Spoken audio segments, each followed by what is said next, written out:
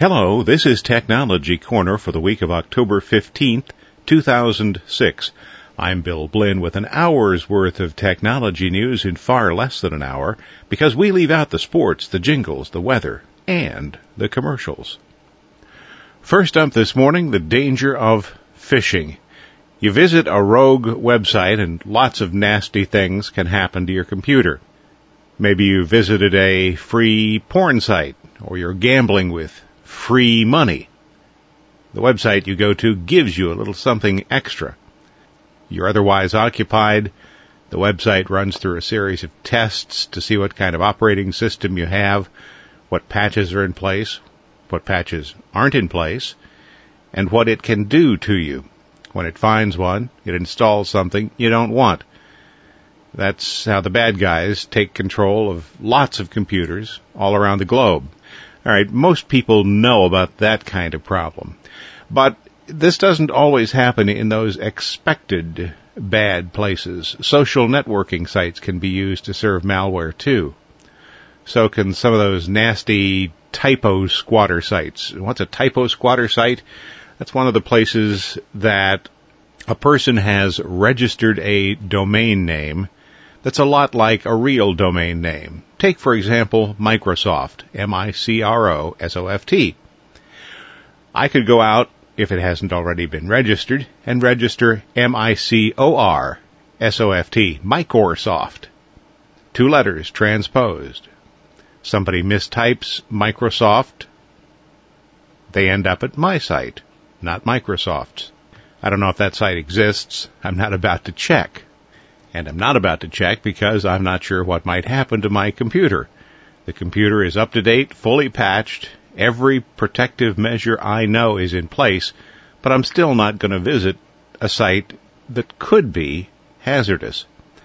I spoke with Jess Kalish of IS3, a company that makes an application called the Zillabar. It's a free application, and some other applications designed to protect computers from the junk that you find out on the Internet. Computer hacking, it's not a game anymore. It's a persistent, organized effort by criminals who make billions of dollars annually stealing identities and personal data.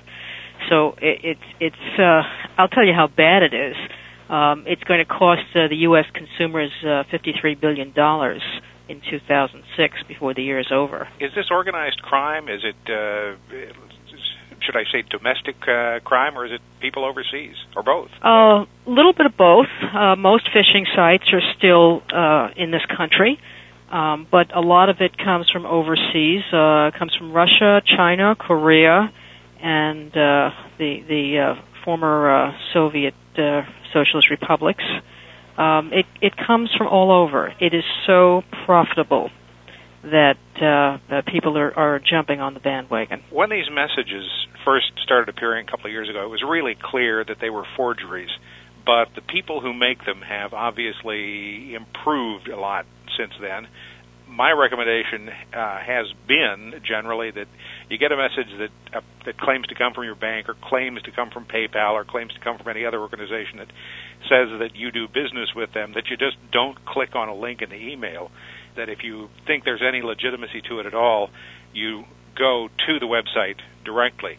Are there any telltale signs that people could look at in these messages to identify them conclusively as a phishing message? There are a number of ways of determining if it's a phishing site. Number one, there are usually egregious errors of spelling or grammar. They don't really pay much attention to that. And the reader would have to look carefully to find grammatical errors. You can also look at the address bar. Does it say HTTPS, indicating a secure site? And if in fact it does say HTTPS, can you click on it and highlight it? Because now what they're doing is essentially putting a bitmap over the address bar, so it looks like it's a legitimate address, whereas it's not. So you need to look at that. You need to see if it highlights. You can look at the little icon in the lower right corner of the system tray and click on that link to see the certification. There are all kinds of things you can do to determine if it's a phishing site. However, the weak link is the consumer, and where people are online. They might be IMing a friend and doing a task or working. They're doing 5 different things at one time, and most people are not focused enough to actually determine if this is a phishing site. So it's helpful to have some kind of software that alerts you if you're going to a known or potentially malicious site, and that's what our products do. One of the things that I said earlier is that I told people not to click on links in an email message, and for a time that was a pretty good suggestion, but I'm not so sure that that's even safe anymore, simply because people have developed ways of farming. You go to what you think is your bank's website, but you actually end up somewhere else. And again, correct. You can look at all of these telltale signs on your browser, but as you said, a lot of people don't do that. So let's talk about the products and services you offer as a defense against all this. We offer, actually, it's a free product, and you can download it from our website. It's called the Zillabar, and it is an anti-phishing technology. And our website is www.is3.com, and then just go to the Zillabar section, and you can see what it is. Of course, how we make money is trying to sell other products as well. But the Zillabar uses 2 techniques. One is we get downloads of the latest anti-phishing definitions every 30 minutes from the anti-phishing working group, and we incorporate that into our product immediately. And 2, we use heuristics. That is, we analyze the behavior and content of a given website and determine, it's kind of a mathematical rules engine. We determine if, in fact, it is a potentially or known malicious site. So we block phishing attacks that way. And, of course, we don't stop you from going there, but if you receive an alert indicating that you're going to a known or potentially malicious site and you still go there, that's your responsibility at that point. I presume this works with Internet Explorer. Does it also work with Mozilla? No, it does not. Okay. We plan on supporting Mozilla at a later date, but this iteration of the product currently supports Internet Explorer only. Of course, that's the one that most people are still using, and it's yes. the one that has some security problem. Every piece of software has security problems. Absolutely. Every piece of software does. Yep, and phishing and farming are disruptive technologies, much like computers. They change the nature of business. They change how we think of things. And our responses as a community have been based in sustaining technology. So here we have this new technology that uses the latest kinds of social and technical engineering to get information from you. And what do most institutions do? Your bank sends you a little pamphlet that says, here's how you protect yourself against phishing. Or they send you an email notice saying that you might be phished. And the phishers are getting more and more sophisticated, and the response has not been particularly sophisticated. Spear phishing, in particular, is they're getting a 19% response.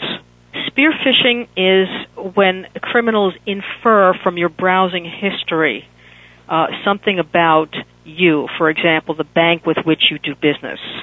So let's say, for example, Bill, they have a keylogger or spyware of some kind on your machine, and I hope this doesn't happen, and they see that you do business with the Blinn Bank. So they send you a phishing email that says, Dear Mr. Blinn, and it looks like the Blinn Bank, which is the bank with which you do business. You're much more likely to respond to that email than you would to, say, Chase Bank if you do not have an account with Chase Bank, or it says Dear User. That is getting a lot more sophisticated, because that's, of course, one of the things that PayPal points out in their messages to people is that we will always use your name in an email if it's from us. So if the bad guys are able to do this, that's a major step forward for them. Yeah, the bad guys are doing this, and they are also replicating the sites better than they ever have. They are eluding, picture identifications and things like that. And again, with let's say a small regional bank or credit union, for example, and 92% of the phishing sites replicate those of financial institutions. So let's say, for example, you're a member of the University of Kentucky Credit Union or the Chief Pontiac Credit Union. These are little tiny banks, and they have a lot of member loyalty, much more so than a huge multinational bank.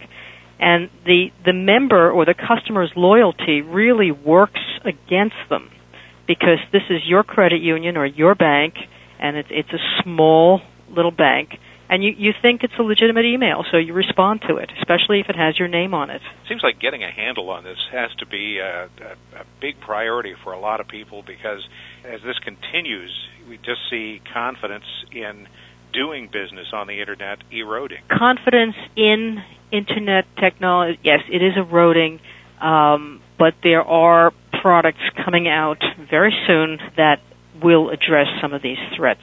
But for now, some of the best things you can do is get a really good anti-spyware application, because thieves can read your browsing history. They can learn all about you if they've installed a keylogger on your system. They can hijack your home page so you think you're searching with your preferred search engine when you're actually not, and you're getting their results. There are all kinds of things that are emerging, and our company fights them. We're the good guys.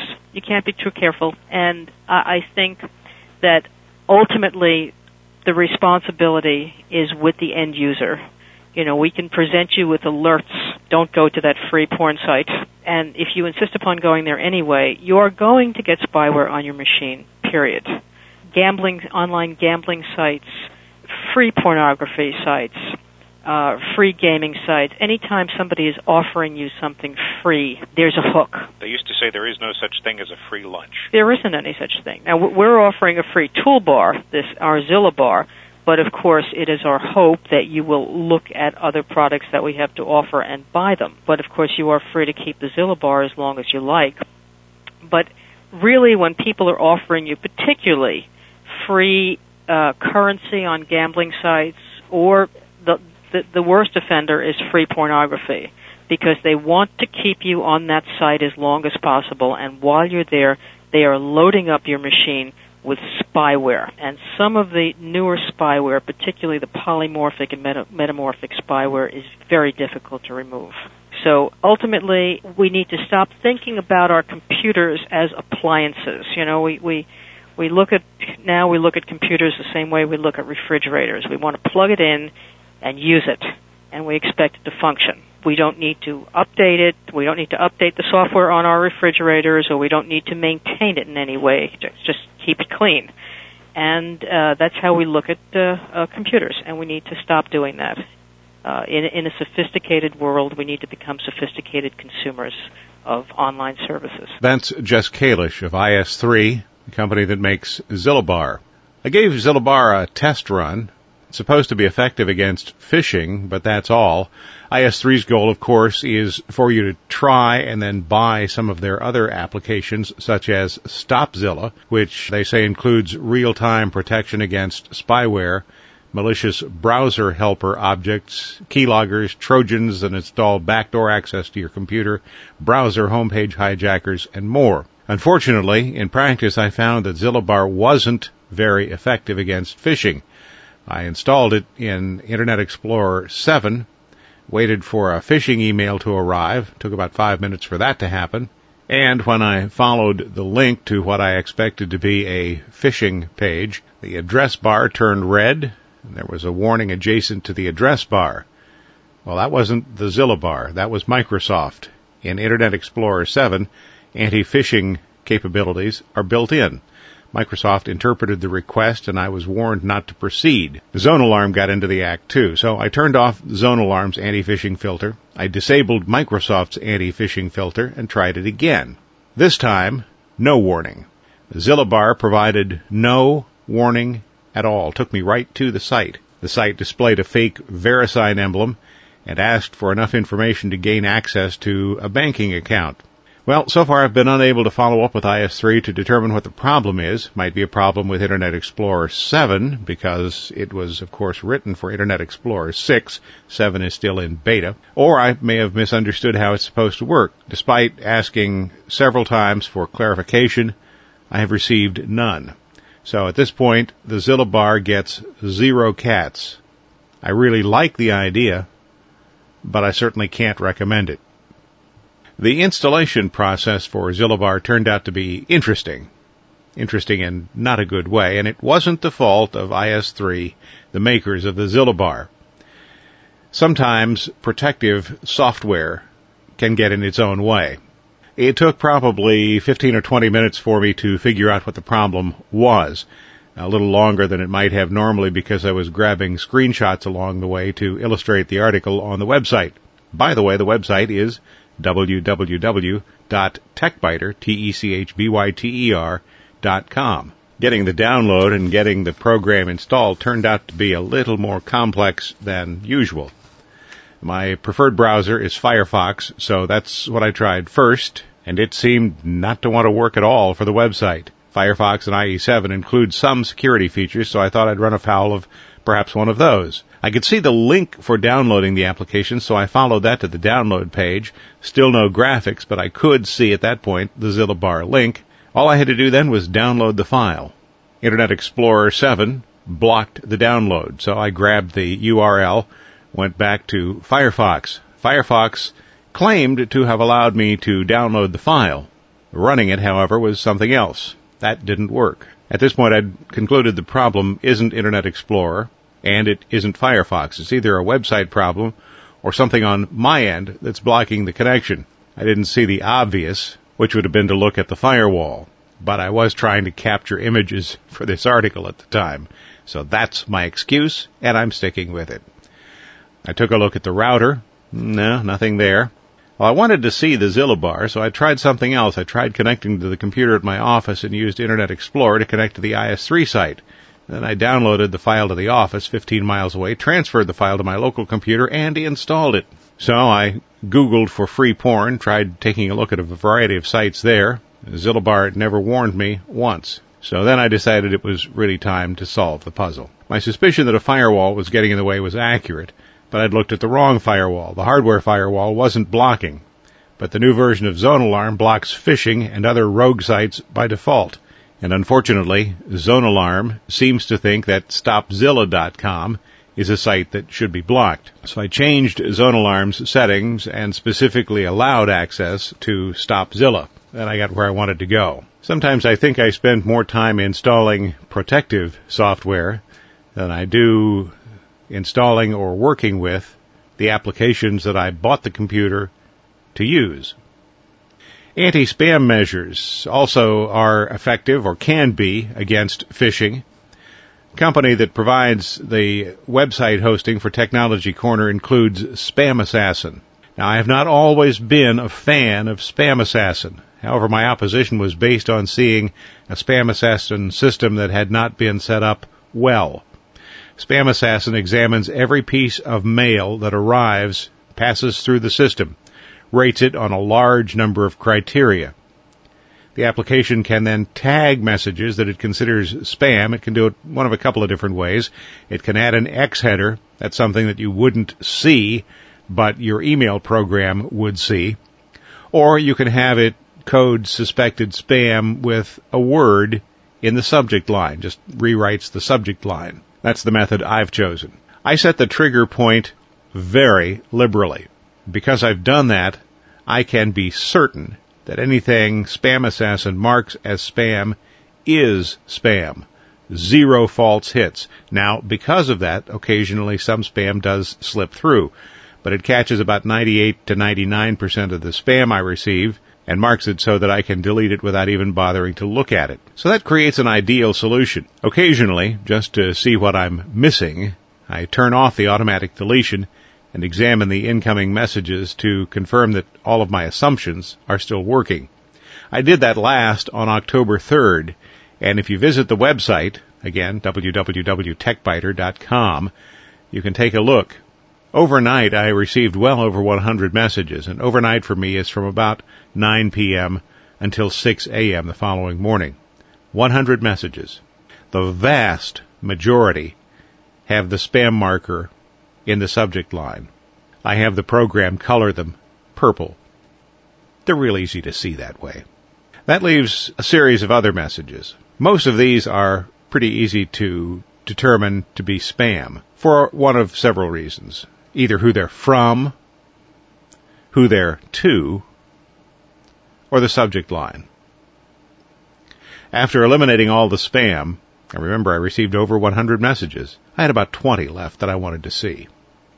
I'm working on another program, upcoming probably within the next month, on spam control, because the stuff is getting worse.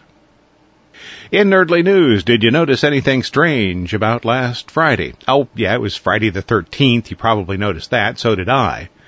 But I missed, and unless you are someone who intensely observes every date looking for a pattern, so probably did you. What did we miss?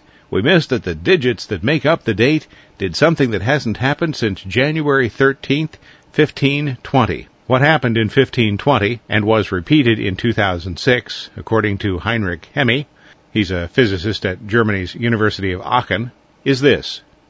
The individual digits of the date add up to 13. 1, 13, 1520. 1 plus 1 plus 3 plus 1 plus 5 plus 2 plus 0 is 13.